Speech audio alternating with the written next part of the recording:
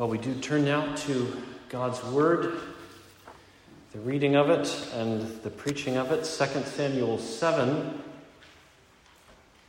And as we turn there, let's take that song we just sang and make it our prayer. Let's pray together. Father, we do turn to your Word now with that desire which we express in song and in prayer. We say, "Speak, O Lord, and renew our minds." Help us in these moments to grasp the heights of your plans for us. And so we come to your word, Lord, with that sense of expectancy. For we know that you are pleased to do great things by your great word. Please to open our eyes to behold the wonders here, the heights of your plans for us. And we know that because we've experienced it. We can remember, we can look back. We have tasted and seen that your word is true and good and that you are pleased to bless it among your people. And so we're emboldened to ask you to do that again now. Speak, O Lord. And we pray in Jesus' name, amen.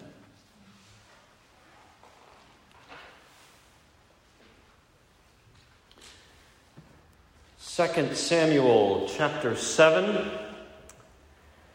I'll get us started this morning by reading for us verses 1 through 17. You can see in your bulletin that's not where we're going to train our attention today. But this is what we covered last week, and it's good for us to hear it again in order to set the stage for what we are going to focus on this week. So listen now, 2 Samuel 7, beginning at verse 1. Now when the king lived in his house, and the Lord had given him rest from all his surrounding enemies, the king said to Nathan the prophet, "See now, I dwell in a house of cedar, but the ark of God dwells in a tent." And Nathan said to the king, "Go, do all that is in your heart, for the Lord is with you." But that same night the word of the Lord came to Nathan, "Go and tell my servant David, thus says the Lord, would you build me a house to dwell in? I have not lived in a house since the day I brought up the people of Israel from Egypt to this day. But I've been moving about in a tent for my dwelling. In all places where I have moved with all the people of Israel, did I speak a word with any of the judges of Israel, whom I commanded to shepherd my people Israel, saying, why have you not built me a house of cedar? Now therefore, thus you shall say to my servant David, thus says the Lord of hosts, I took you from the pasture, from following the sheep, that you should be prince over my people Israel. And I have been with you wherever you went, and have cut off all your enemies from before you. And I will make for you a great name, like the name of the great ones of the earth. And I will appoint a place for my people Israel, and I will plant them, so that they may dwell in their own place and be disturbed no more. And violent men shall afflict them no more, as formerly, from the time that I appointed judges over my people Israel. And I will give you rest from all your enemies. Moreover, the Lord declares to you that the Lord will make you a house. When your days are fulfilled, and you lie down with your fathers, I will raise up your offspring after you, who shall come from your body, and I will establish his kingdom. He shall build a house for my name. And I will establish the throne of his kingdom forever. I will be to him a father, and he shall be to me a son. When he commits iniquity, I will discipline him with the rod of men, with the stripes of the sons of men. But my steadfast love will not depart from him, as I took it from Saul, whom I put away from before you. And your house and your kingdom shall be made sure forever before me. Your throne shall be established forever. In accordance with all these words, and in accordance with all this vision, Nathan spoke to David. And that's as far as we got last Sunday, verses 1 through 17. Remember, these were great days for David. God had blessed him. God had blessed him greatly, and that's why David wanted to build a temple for God in Jerusalem. It seemed like the right thing to do. It seemed like a fitting gesture, a good project to take on, given the fact that David had been blessed in all of these ways. So he wanted to build a temple for God in Jerusalem, and God's response, in effect, was, no, but I've got something even better. David, I've got promises for you. And so last week, we noticed what those promises were, the 4 of them. The promise of prominence, because he says, I'll make for you a great name. And the promise of place, because he says, I'll appoint a place for my people and I will plant them. And the promise of peace, because he says, my people will be disturbed no more in that place I give them. And then finally, the promise of posterity, because the word comes to David, the Lord declares to you that he will make you a house. God promised all of those things to David. And all of those promises came true. In measure, they came true in David's own reign, and then in the reign of his son Solomon after him. And then they continued to come true in different ways for generations and generations after Solomon's reign. And then they finally and fully came true in our King Jesus. So great promises, staggering promises that God made to David there in the first part of the chapter. And you can tell that David has a sense of just how lofty and staggering these promises are. And you can tell that from the way that David goes on to pray, beginning at verse 18. This chapter is all about dialogue. There's no action here after many of the action-packed chapters that we've been reading. 2 Samuel 7 is not like that. It's all dialogue. There's no action here, no battle scenes, no gathering of the people, no glorious festivals and sacrifices, nothing like that. It's all speaking. It's all dialogue. But what dialogue it is. After God speaks and makes these great promises, then David replies in a great and humble prayer.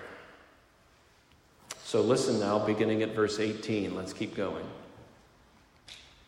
Then King David went in and sat before the Lord and said, Who am I, O Lord God, and what is my house, that you have brought me thus far? And yet this was a small thing in your eyes, O Lord God. You have spoken also of your servant's house for a great while to come, and this is instruction for mankind, O Lord God. And what more can David say to you? For you know your servant, O Lord God. Because of your promise and according to your own heart, you have brought about all this greatness to make your servant know it. Therefore you are great, O Lord God. For there is none like you, and there is no God besides you, according to all that we have heard with our ears. And who is like your people Israel, the one nation on earth whom God went to redeem to be his people, making himself a name and doing for them great and awesome things, by driving out before your people, whom you redeemed for yourself from Egypt, a nation and its gods. And you have established for yourself your people Israel to be your people forever. And you, O Lord, became their God. And now, O Lord God, confirm forever the word that you have spoken concerning your servant and concerning his house, and do as you have spoken. And your name will be magnified forever, saying, The Lord of hosts is God over Israel, and the house of your servant David will be established before you. For you, O Lord of hosts, the God of Israel, have made this revelation to your servant, saying, I will build you a house. Therefore your servant has found courage to pray this prayer to you. And now, O Lord God, you are God, and your words are true. And you have promised this good thing to your servant. Now therefore may it please you to bless the house of your servant, so that it may continue forever before you. For you, O Lord God, have spoken, and with your blessing shall the house of your servant be blessed forever. So that's the rest of the chapter. That's how David goes on to pray. Last week I was saying that 2 Samuel 7 is what we might call a "but wait, there's more" moment for David. As blessed as David was, as highly as he'd been favored by God, here he's stunned by the revelation of just how much God intends to exalt him even more highly than the heights he's already attained. But wait, there's more. I said last week, it's like that birthday party or that retirement party, and the gifts and the honors just keep coming. You might think that all the gifts have been given. You might think that all of the honors have been bestowed. But wait, there's more. And you can picture the look of surprise on that person's face, and it's overwhelming, especially because the gifts and the honors become greater and greater as the party goes on. I offered up some examples. It's one thing to be taken to your favorite restaurant for your birthday, but wait. We've flown in all your old college buddies and they're waiting at the table when you get there, that kind of thing. Well, this morning we can keep going with that same illustration. This morning we can say, what always happens at that party, that birthday party, that retirement party, after all of the gifts and honors have been given and there's no more that are coming, that's when people start to say, speech, speech. And maybe they even tap their glasses with their little party forks or party spoons. Speech, speech.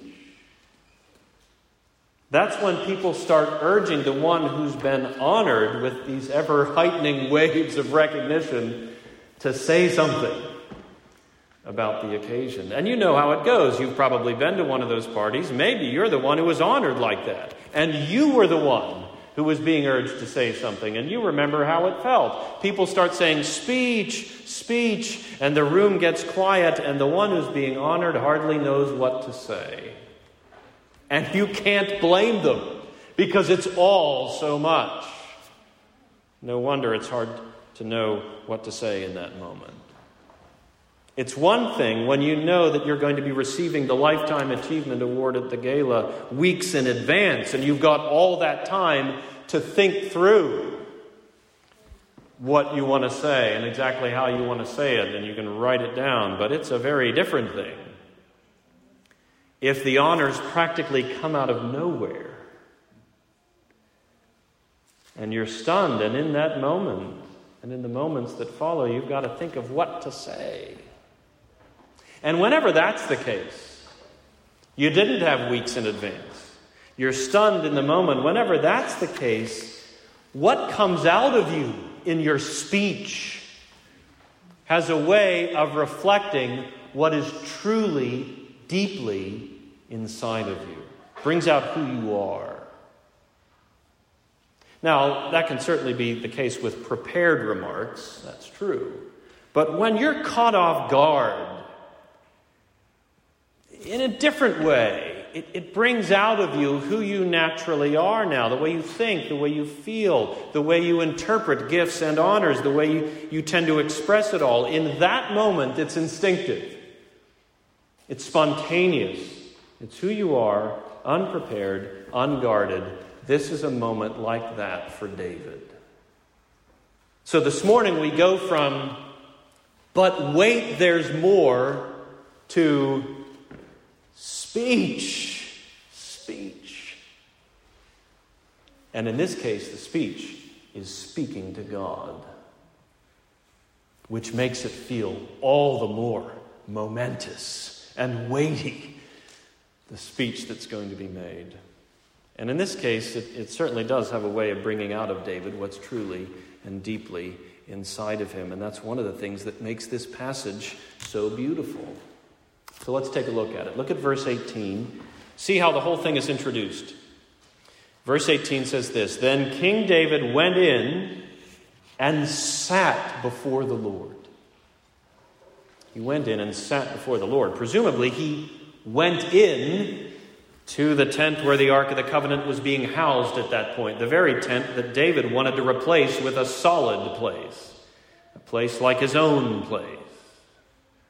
So he goes in, and it says here that David sat before God. Not that God was more present in that tent in terms of the fullness of his divine being, but in the sense that the people of Israel were rightly more aware of God's presence in that place. That's what the place was for. In part, to give the people a sense of his presence with them as their God. And so it makes sense that David himself should go into that place and sit before God.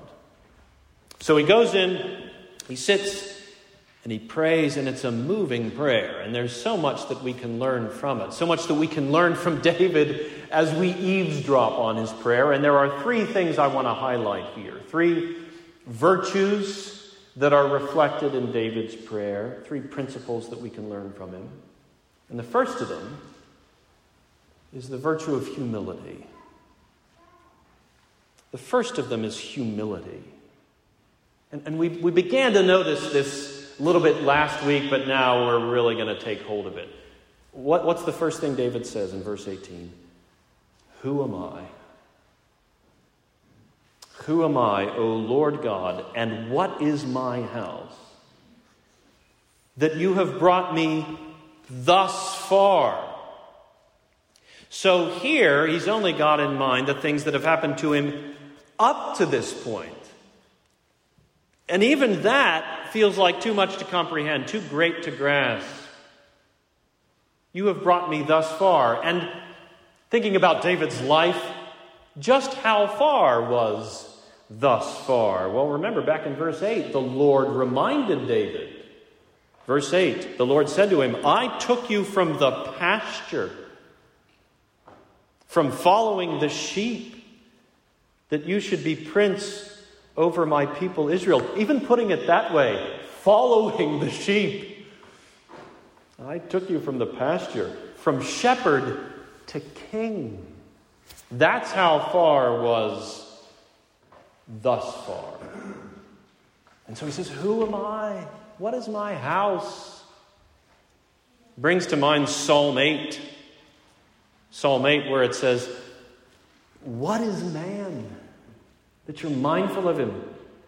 And the Son of Man that you care for him. Same idea, that these rhetorical questions in the presence of God that grow out of the deep soil of deep humility. Psalm 8, what is man that you're mindful of him? Just that much is staggering. That God provides life and breath for any human being. Creature of the dust.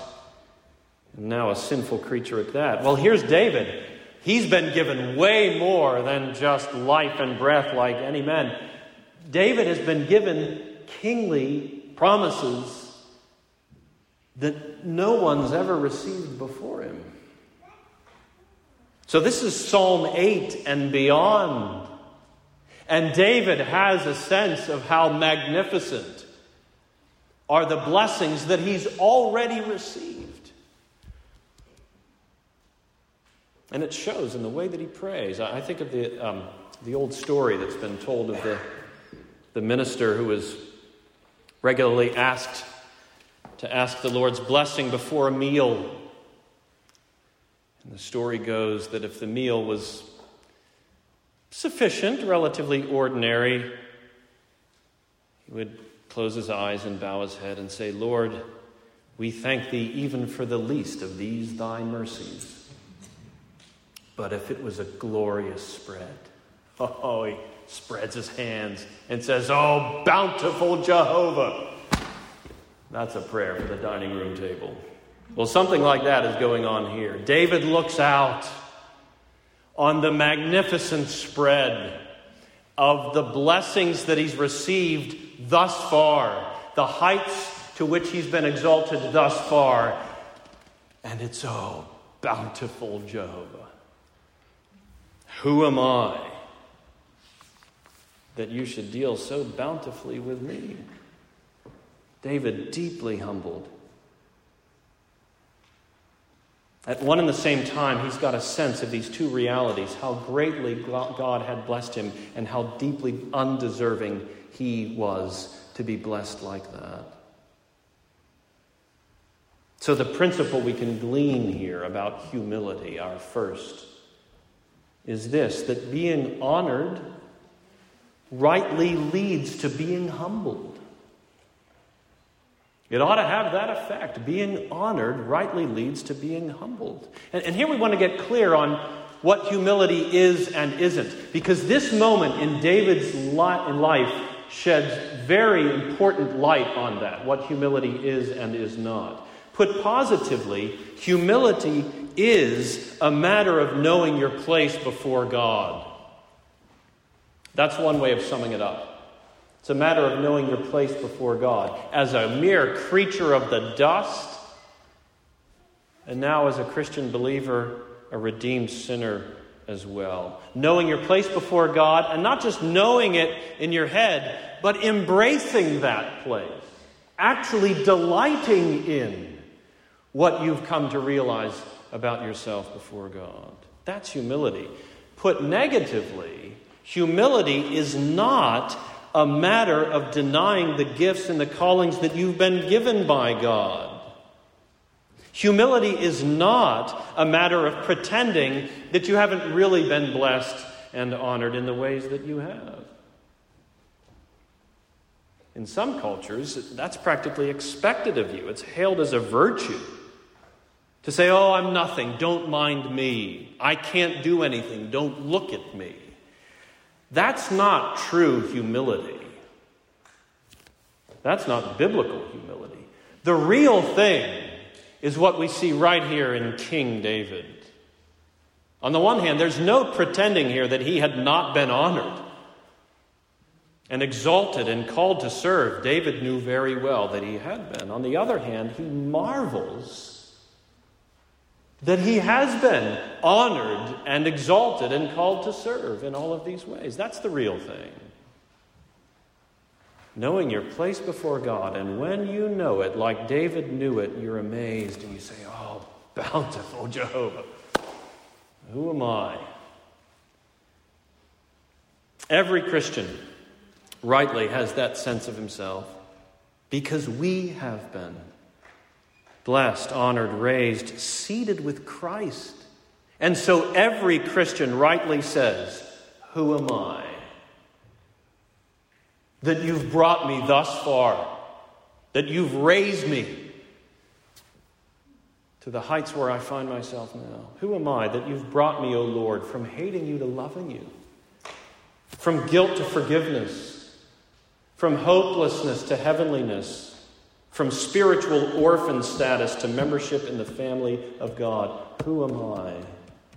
And Christian, I want to challenge you today. Do you have that sense of yourself? And does it show in the way that you pray? Do you ever go in and sit before God and just marvel? Do you ever say in prayer, wow, who am I to have been blessed like this? Do you ever have those moments of speechlessness in prayer? It seems like a contradiction, since prayer is a speaking, and then we find ourselves speechless when we go in and sit before God to talk to Him. Or are you always in so much of a hurry that even in prayer, you're in too much of a hurry to be humbled that the Lord has brought you thus far? As I was working on this sermon, I had a chance to put it into practice. I work on my sermons in my study at home.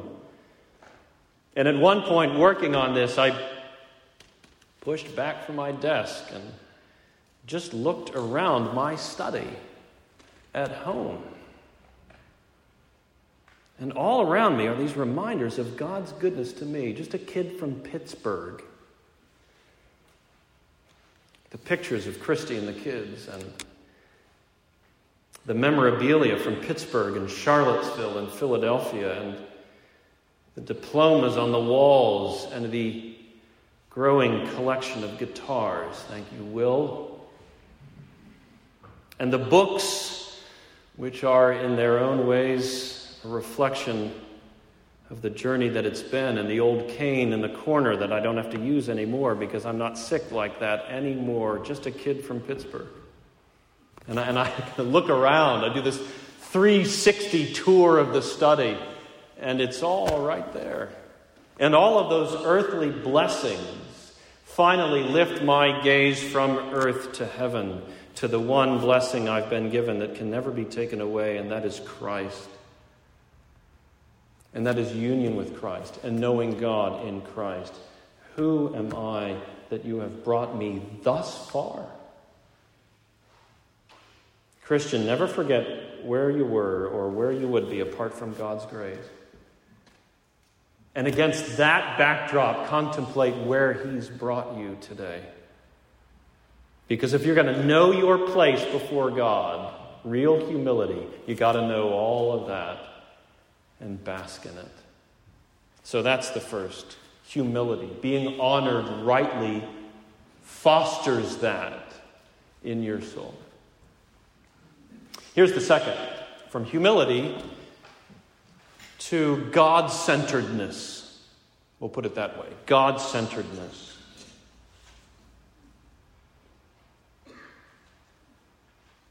The whole point of this chapter is that the Lord hasn't just dealt bountifully with David up to this point in the past. He's now made these staggering promises to David for the future. And it's here especially that David's heart for God, David is a man after God's own heart. Here especially, this comes through. Look at verse 19. Because here's where David pivots from, I've been blessed thus far, to what's been promised now for the future. Look at verse 19. Yet this was a small thing in your eyes, O Lord God.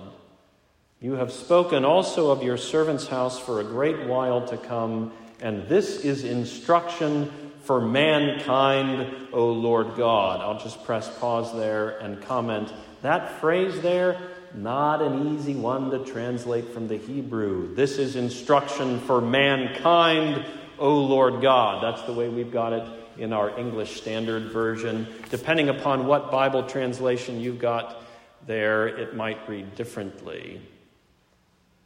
Our ESV reads, this is instruction for mankind, O Lord God. And it certainly is that. What David is reflecting upon here is truth not just for himself. Keep going, verse 20. What more can David say to you? For you know your servant, O Lord God. Because of your promise and according to your own heart, you have brought about all this greatness to make your servant know it. Therefore you are great, O Lord God. You see the God-centeredness here. Therefore you are great. There's none like you. There's no God beside you, according to all that we have heard with our ears. And he goes on from there to review God's gracious dealings with the people of Israel in the past. What David is putting on display here is God-centeredness in two different ways. First of all, David is overwhelmed with who God is. Do you hear that coming through? He's overwhelmed with who God is. He says, you are great. There's none like you. There's no God beside you. Lord, you've made these promises according to your own heart. So that David gets these promises from God, and he sees in them a reflection of the very heart of God. And isn't that the way words work, including words of promise? Just as our own words reveal what's in our hearts, it works that way with God too. And David had eyes to see it, to see the greatness of God. So there's that. He's overwhelmed with who God is, but then second, he's also overwhelmed with what God has done. And not just with what God has done for David personally, but what he's done in the past for the people as a whole. He says, who is like your people Israel? Brings to mind what Moses said to the people hundreds of years before this. This is back in Deuteronomy 4. And here's Moses reminding the people that God had dealt graciously with them unlike any other people on earth.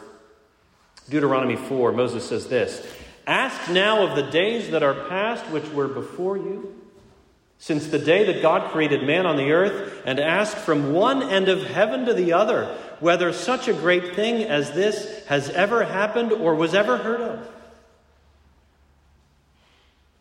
Did any people ever hear the voice of a God speaking out of the midst of a fire, as you have heard and still live? And he goes on from there. Has this ever happened? No, people of Israel, this has never happened. This is unheard of. This is unprecedented. This kind of redemption by this kind of God forging this kind of unbreakable covenant bond.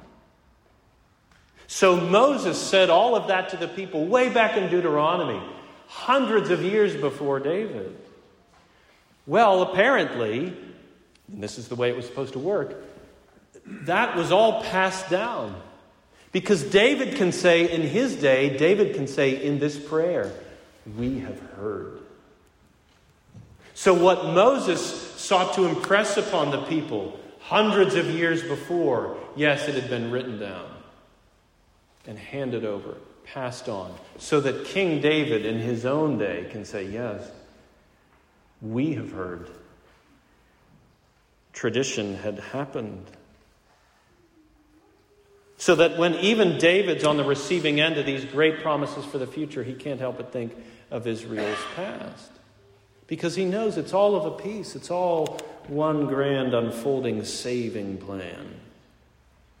So yes, on the one hand, these are unprecedented promises that David is getting here in this chapter. Here's something new, nothing less than a personal guarantee of an eternal kingly line. And yet on the other hand, there's a sense in which this is what God has always been like.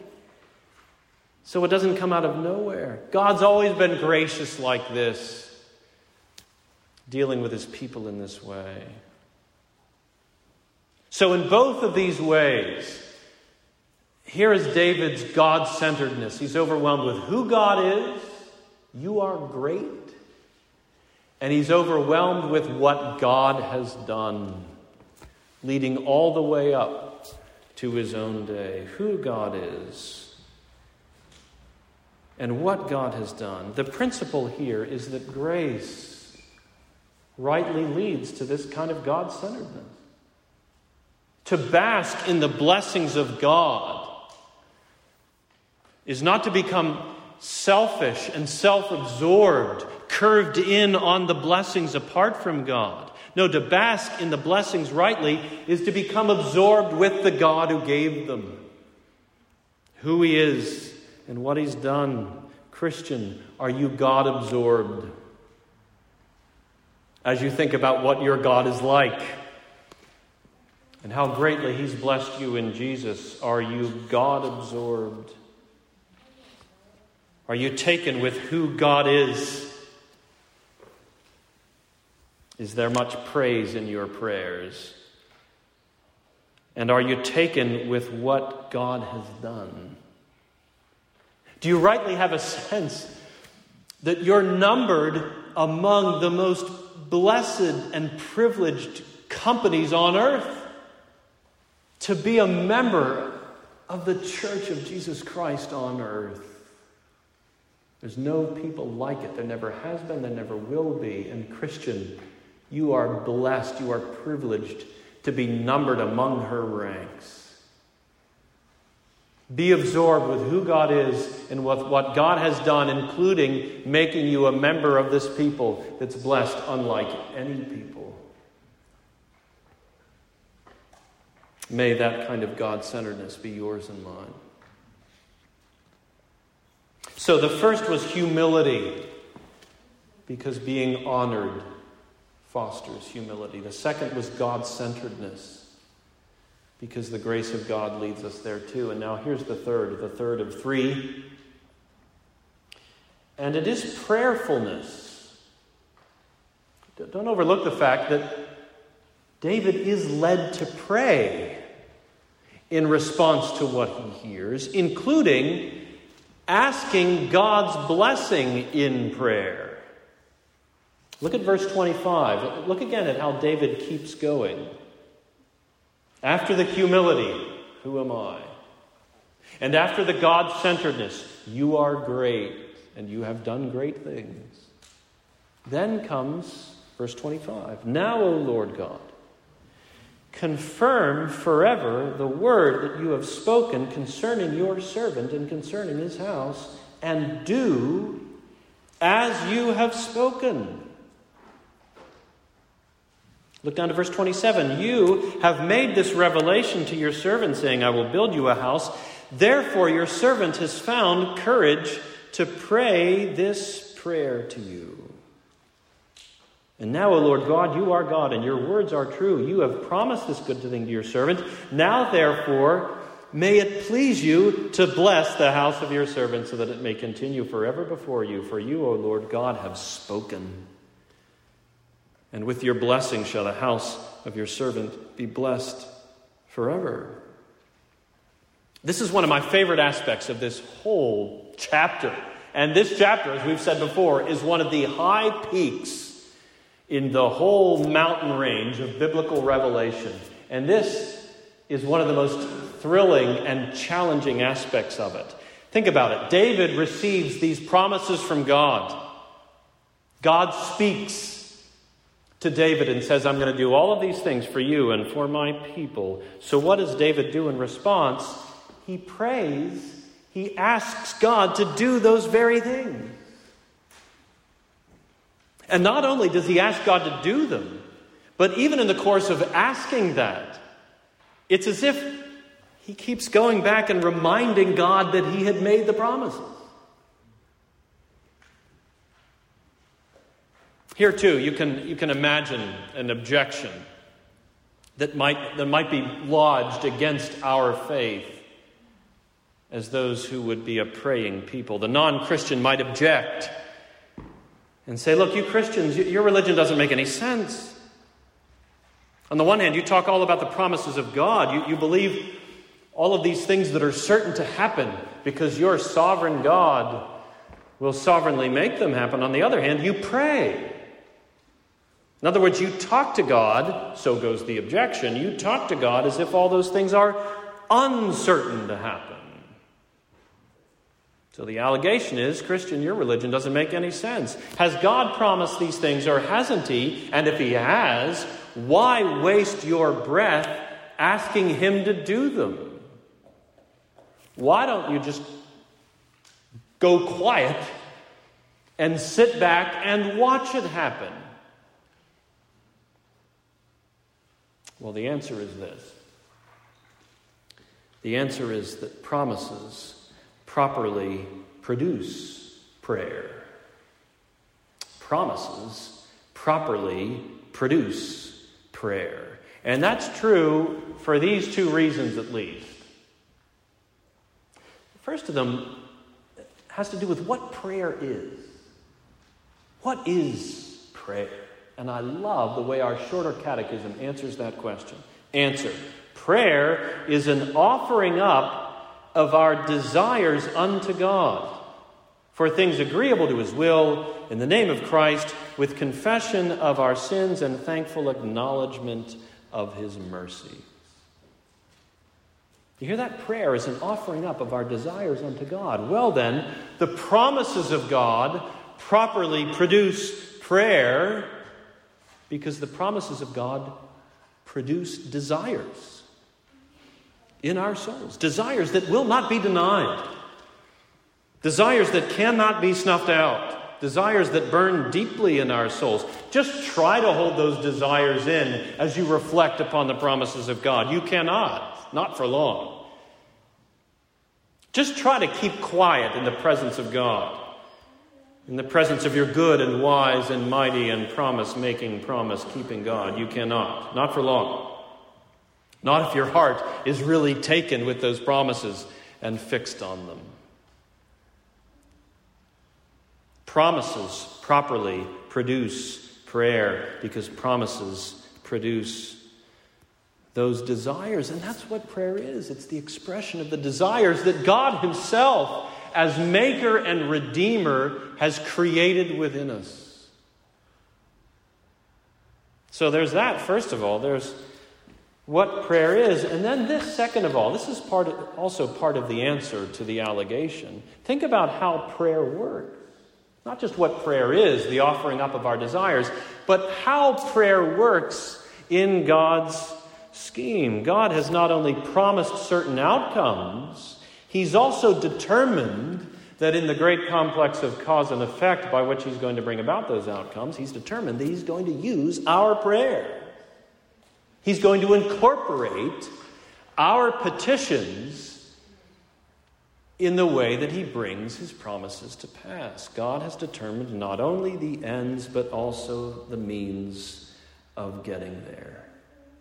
And sure enough, lo and behold, he's appointed that our praying is one of those means.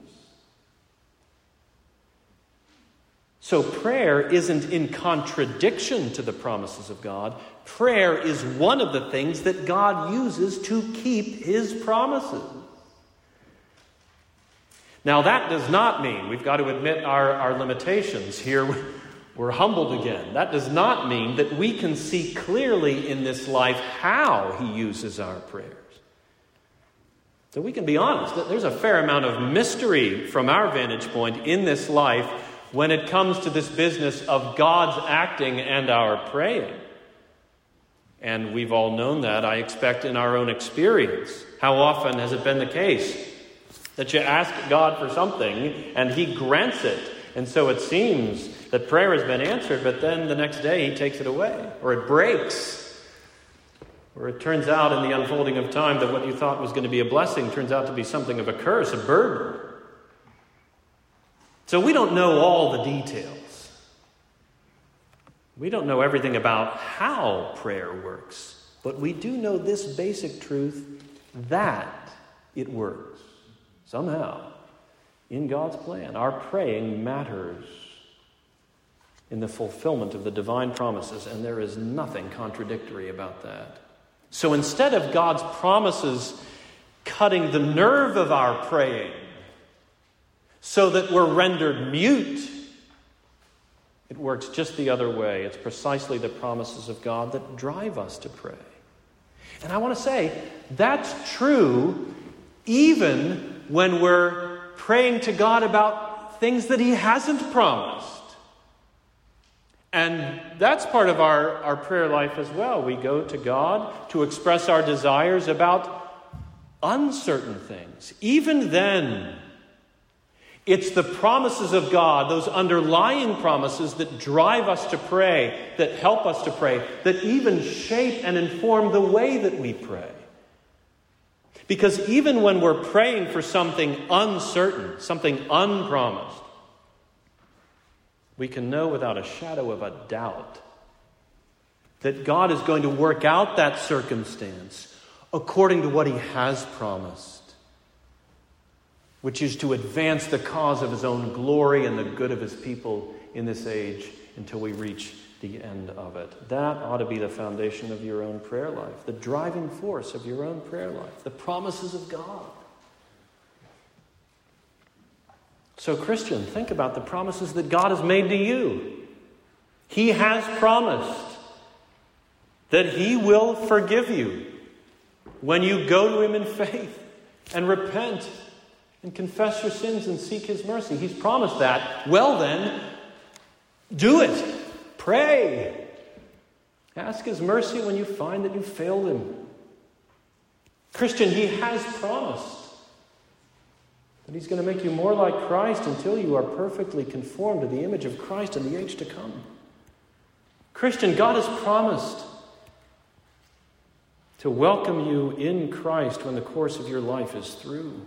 Christian, God has promised to build his church in this age. He's promised all of those things, and you can take them personally, and that ought to have you running to the throne of grace in prayer, asking God to do the things that he's promised. Like the little boy who says to his father, "Daddy, you promised. You can go to the Almighty. And you can say to him, Abba, Father, you promised. Let it be so. Father, you promised your own Son that you would give him the world. Let it be so. Father, you promised your Son, the Lord Jesus, that you would give him me forever. Let it be so.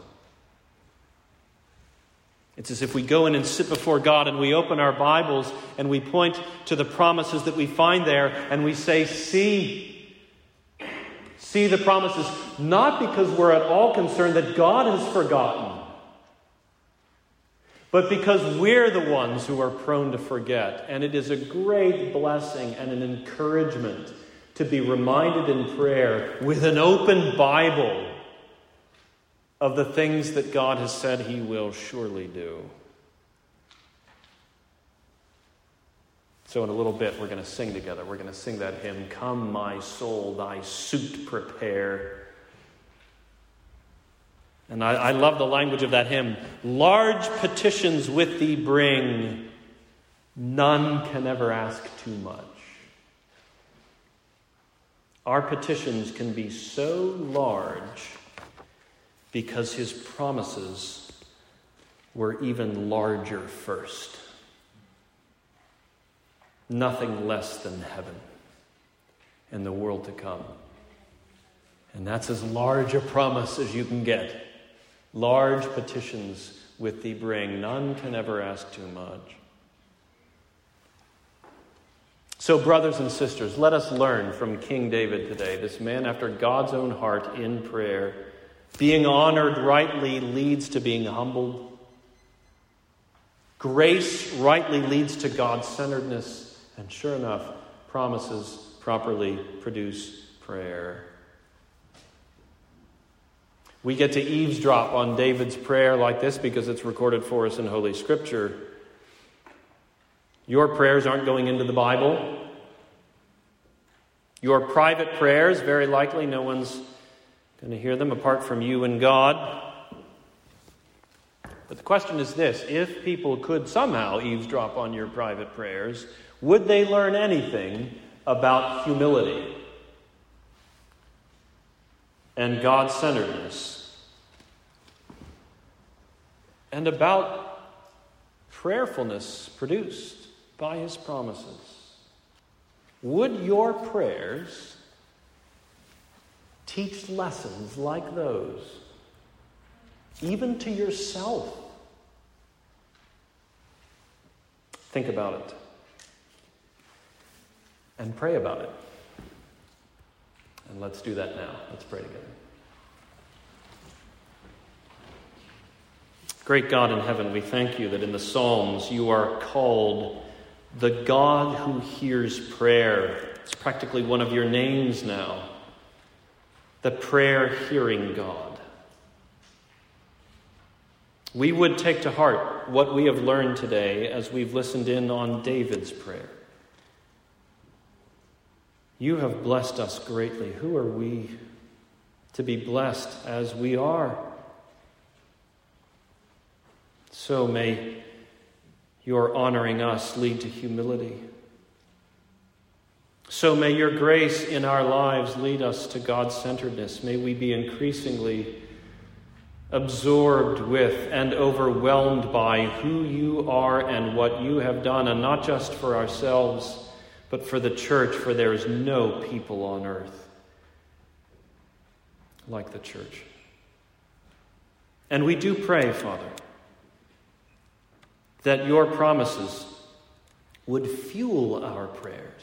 Thank you for the desires that your promises work in our souls. May we be a people who express those desires back to you in prayer. Even reminding ourselves as we talk to you of what you have said first. Thank you for these great and precious promises. And we pray these things in Jesus' name. Amen.